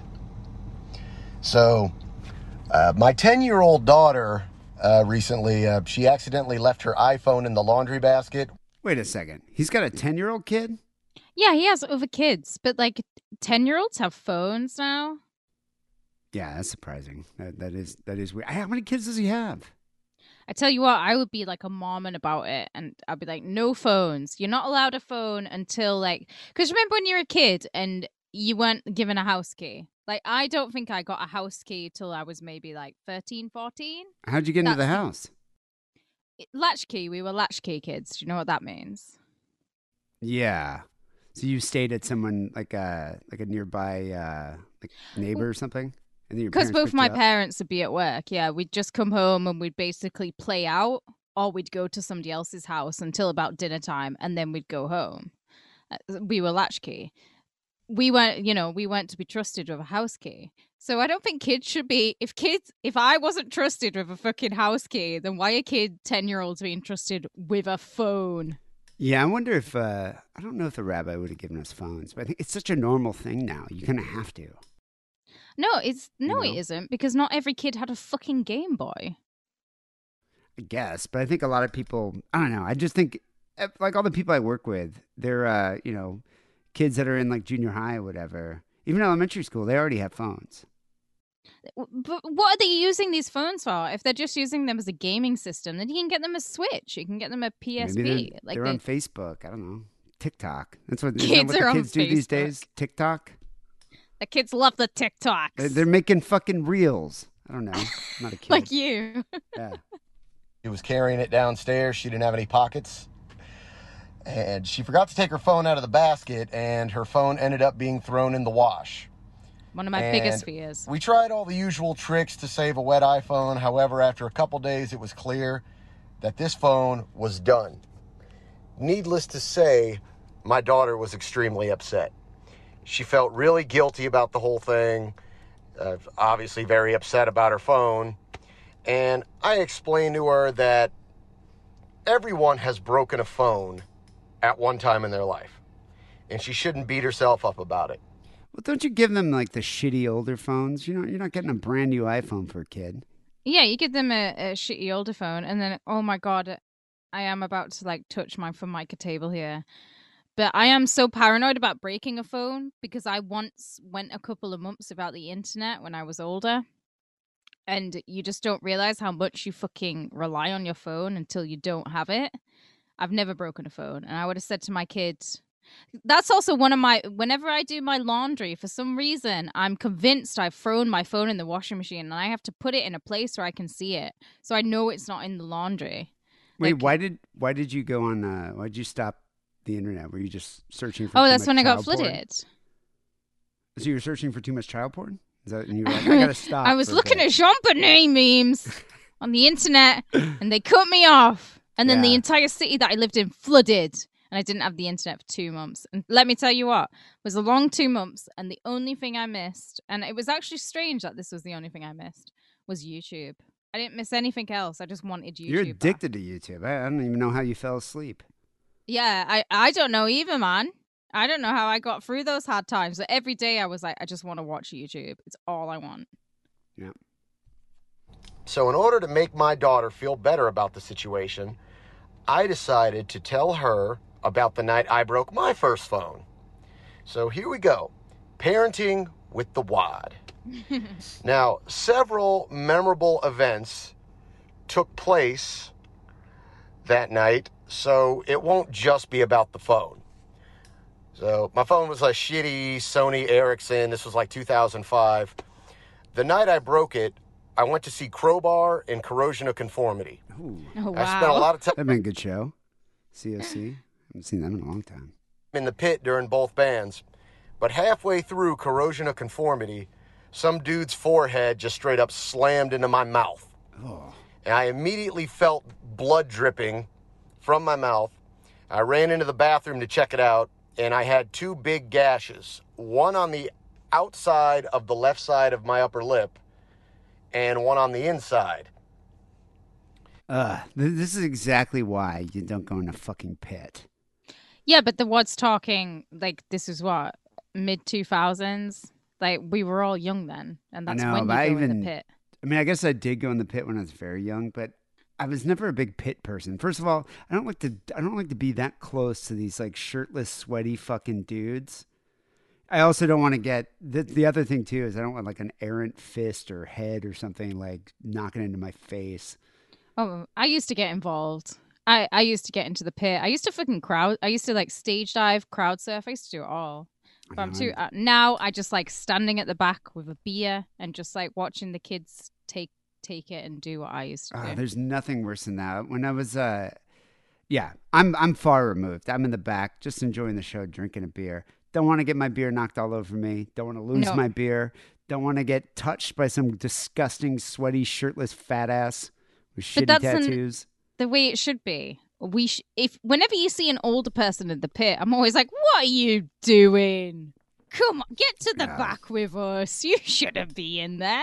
Ugh. This is you stand with us olds." Also, like we're too old. Like I think my body would hurt. Like I think just thrashing about like that, I would be like, oh my back, my knees. Yeah. I'm too old for that. The arthritis. My And I asthma. started Yeah, my asthma. Exactly. rinsing and wiping all the blood off my face. And when the bleeding finally slowed down, I decided to go back and continue enjoying the show. And I decided to just keep drinking until my face stopped hurting. And it worked. I even got back in the pit. Every so often, a little bit of blood would drip out of the gash on the outside of my mouth. And I would have been fucking avoiding this guy, covered in blood and a big face wound in the pit. I wouldn't have gone anywhere near him. You'd be terrified of him. I'm not catching fucking AIDS at a corrosion of conformity show. Well, at least you know that the wad has the good AIDS and not the bad AIDS. Yeah. kept wiping it on my face like war paint. And after we left the show, one of my friends pulled out an old school camcorder. Now, this was 2005, so nobody had a camera phone yet. And we had been watching a lot of bum fights lately and decided to go up and down the street and see if we could find any homeless people that we could pay to do some dumb shit. End of part 1. Wow. Nice cliffhanger there. As humorous and enjoyable the bum fights video was, I imagine it instigated a lot of events like this with just like dumbasses. They're like, we're gonna give a homeless guy a 40 to go kick the shit out of himself or I think someone else. I think it did, and didn't they say it was like becoming a human rights issue because people were forgetting that the homeless were people and they were just buying them Well, I to mean, do people stuff. still do that, but I know like wasn't it the fights videos? There's one homeless guy that they like had him just run face first into a brick wall, gave him like $50. I only saw bum fights like once because it wasn't really in my bag. I saw it like once when I was like, me and the wad are pretty similar ages. So I'd have been the same age as him in Yeah, 2005. I remember when that came out. We did a whole review on the Rampage Radio. I bet, yeah. I like Jackass. Yeah, and Jackass. I mean, they basically did the same type of thing, but on themselves. You know, I mean, Yeah. it was like Sivo would run into a wall by himself. He's not, you know, they're not going and exploiting homeless people. And CKY. Also, while we're on the subject of Jackass and CKY, I did just tweet Jimmy Pop, who has, he's involved with Jackass members, and he commented back to me. So he's my new best friend, my new official best friend. Wait, did you send him the meme, the Adam Levine meme I made? Yes, I sent him the meme, and then he commented back. What do you say? Nice Smiley memeage. laughing face, He said what? smiley laughing emoji. You guys are best friends. You guys are BFFs. He's my bestie. BFFs, Me and yeah. Jimmy Pop. Hello, Kate and Dee. It's me again, the Wad. The Wad. With part 2 on how I broke my first phone. So we decided to go up and down the street trying to find some homeless person that we could pay to do some dumb shit so we could film it, because we were obsessed with bum fights. So we eventually came across this crackhead outside a convenience store. And we offered to pay him $10 to dive into the dumpster out back. Now, he wasn't performing up to our specifications. He was just kind of climbing into the dumpster. So I took it upon myself to demonstrate how we would like it done. I took a running start from across the street and dived into this dumpster. And there was a college party going on nearby. What was the end goal here? Like, what were they going to do with the video? Like, put it up on YouTube? YouTube wasn't even around then. Yeah, that's what I'm I think- wondering. Like, are you just going to watch it with your mates? Like, this is a video of Yeah. us getting a bum to dive into a dumpster? We used to fucking just film each other skating around or rollerblading around. God knows who has those films nowadays. I don't want to be associated with those films of my past. I'm sure there's a lot of films if you Of want my to circulate on the past. internet. Yeah. And a large group of people standing outside the party gave me a standing ovation. Nice. The next morning, I realized that the screen on my phone was no longer working, and I'm fairly confident it broke during the dumpster dive. Now, over the next couple of days, the left side of my upper lip continued to swell and get worse. And by the I imagine with an open wound on your lip, diving into a dumpster is probably a good idea. So I keep actually that think wound being clean. around all those sweaty men at a COC gig is probably what made it worse. They're probably filthier than any hobo. third day, I straight up looked like the Elephant Man. I was sitting in my car after work, and I lifted up my lip to take a look at the gash on the inside of my mouth, and the small amount of pressure from simply lifting my upper lip back caused a large glob of pus to come shooting out of the wound. Ugh. So I literally had a bunch of pus in my mouth, and I gagged and spit it out. It was at that point I decided to immediately go to urgent care. They gave me a tetanus shot and some heavy-duty antibiotics. And within 4 days, the swelling was nearly gone, and I was back at the bar. And after telling my daughter this story, I told her, breaking a phone is almost like a rite of passage. And at least in her case, she was just a kid that made a simple mistake and not a grown-ass man who broke his phone doing a bunch of dumb shit. And believe it or not, the story really cheered her up. Even more so when we got her a new iPhone a few weeks later. So, I am a total psycho, but I love my kids more than anything. My goal is to be the anti-version of my father. My father was a total misogynist, and I've made it my lifelong goal to empower my girls. I want to raise them to be total badasses, just like their amazing mother. Keep it sick, keep it wrong. Well, that's a good goal there, Daddy. Yeah. Wad. It would have been funny though if these kids got to to have your father as their grandfather. Imagine what he would have taught Oh my them. God. I bet you made You him would work in the never. store. I would never let them go and hang out with the Wad's dad. Yeah, I wonder if the Wad would have let his dad see his grandkids. God, imagine him babysitting them. You have to go in the back and kill the lamb. Yeah, I know. It's like just slaughter the baby bunnies. I mean, those The kids Wad's are a gonna have great some hair in dad. their chest. The Wad's Wad's a kind of a dad I wish I'd had. Instead, I had a daddy drank situation. But Oh, I Wad mean, drinks, it's but- your lot in life.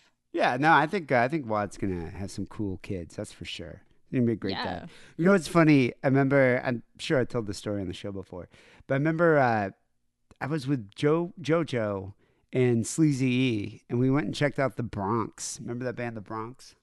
Yeah, the Bronx are pretty fucking awesome, man. Yeah, they're touring right now, actually. Really fun show. They kind of started doing this mariachi thing that I wasn't super into. Still cool, but it's like one of Heavy. those things you could see once, the Mariachi Bronx. But the Bronx themselves, kind of punk, rock and roll, really cool band. Anyway, we saw them at the Independent in San Francisco, and I remember we were kind of standing I don't go in the pit, stand in the back, and it was a pretty ruckus show.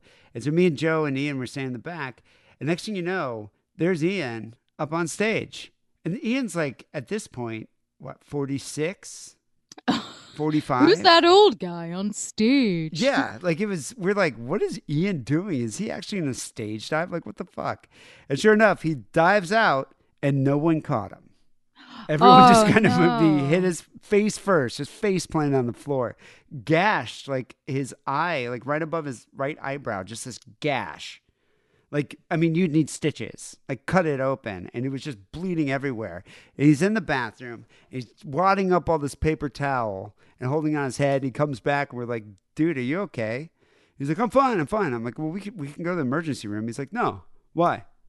It's like, because your head is bleeding out everywhere. You're pissing blood. But you know what? That's totally really bad crowd etiquette because if somebody jumps, you fucking catch them. If somebody falls, you pick them the fuck up. I think people are just like, what the fuck is this old guy doing? Because no one was stage diving. Yeah, but still, it doesn't matter if no one's stage diving. It's crowd etiquette. What's going on? It was a very typical passive San Francisco crowd. Everyone just kind of standing there, and I guess everyone's like, I'm not going to, personally, I probably wouldn't catch the guy either. It's just this fucking 45. Oh my God, it would just be me going, come on, everyone. It's crowd etiquette. We have to catch him. Trying to relive his youth. Anyway, we ended up going to the bar afterwards, and he still got the thing on, blood coming out. We're like, dude, you should go to a hospital. He didn't go to a hospital because we thought he might have had a concussion. He just went home. And next day, he shows up at work, and he put a bunch of butterfly bandages on it. And just kind of holding it together, and his face is all bloody and swollen, he had a goose egg on his head, and he's got his eye kind of underneath was blackened, he had a black eye. And so the CEO of our company walks by because I worked with Ian at the time. And he's like, "What happened to you?" And he was just like, "First rule of Fight Club: you don't talk about Fight Club." Oh, fuck off, you. I know. Oh, my and the goodness. CEO just kind of looked at him and was like, okay. I'd be like, this has become a HR issue now, and you need to go home. Yeah, I don't think he ever even got stitches for it, but anyway. What an idiot. Well, thank you, Men Wad. are idiots. I kind of like Apart this from the new, Wad. a new segment here, parenting with the Wad. Yeah, I really enjoy that. I think his girls are going to grow up to be badass anyways. Yeah, he would be. You can tell. I kind of feel bad. I kind of feel sorry already for the boyfriends of these girls. Can you imagine meeting that guy? The Wad. Oh, He's yeah. going to take them for drive-alongs where he makes them Intimidating. listen to Gigi Allen. And he's like, now tell me, what does that song mean to you? I would be scared to death if I was some high school kid taking his daughter out on a date. Anyway, people call Sick and Wrong hotline 323-522-4032. Once again, big ups to all the listeners who support us on Patreon. We do appreciate you keeping it Sick and Wrong every week. Patreon.com/Sick and Wrong. Sign up today. Also, we do have a lot of Sick and Wrong merch. So if you're looking for a t-shirt to wear for this Halloween season, just go to sickandwrongpodcast.com/shop. Click on the picture of the Pope. I recommend the Stinkor shirt in honor of JoJo. Stick Around Song of the Week. We were trying to look up some SLC, some bands. There is a pretty cool scene there, I've heard. Yeah, I really like it. I've liked them for ages. They're a band called The Nods. They were kind of like when Asian Babes were around. The Nods were also what, around. 2015, I know The Nods do something, but it's probably like a totally different band nowadays. But they're cool. The Nods are great. Yeah, I think like 2015, 2016. But there's a pretty vibrant like punk metal scene there. Well, Anyway, of course the band there is. that There has to be. yeah, I mean, think about it. Growing up in like such a weird fundamentalist Christian town. Right. There's got to be some backlash. So this band I want to end the show with is a band called Cult Leader. I'm going to dedicate this one to Emmanuel David. The song's called Share My Pain. The frontman of the band, Anthony Lucero, grew up in Kearns, which is about a half an hour southwest of Salt Lake City. But it's interesting because he was talking about, growing up in Utah, and he's like, we had some crazy shit happen when we were kids, like drive-bys. It's like there's a lot of violence in the suburbs of Salt Lake City, which I'm kind of surprised about. He said, where I grew up, he's like, we had fights every day. And it's all got that backdrop of just total Mormon domination over all the laws and culture. And so you push back. And that's what we did with hardcore. Nice. So I get it. It makes sense to me that that you would just respond and, severely. And so, yeah, he said the whole scene was mostly frustrated white Christian kids. And, you just have such extreme hostility. And that's where you get, this hardcore. That's where it comes from. Anyway, we're going to end the show here with Share My Pain by the band Cult Leader. People will be back next week with episode 863. Till then, take it sleazy.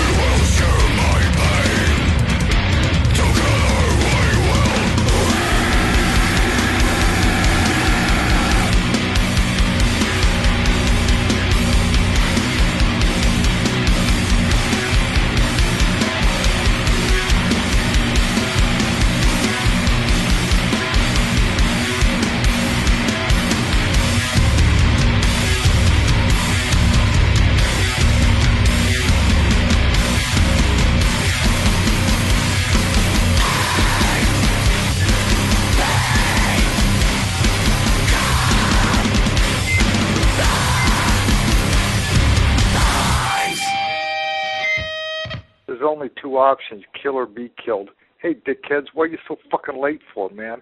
The fuck? Thanks, bye.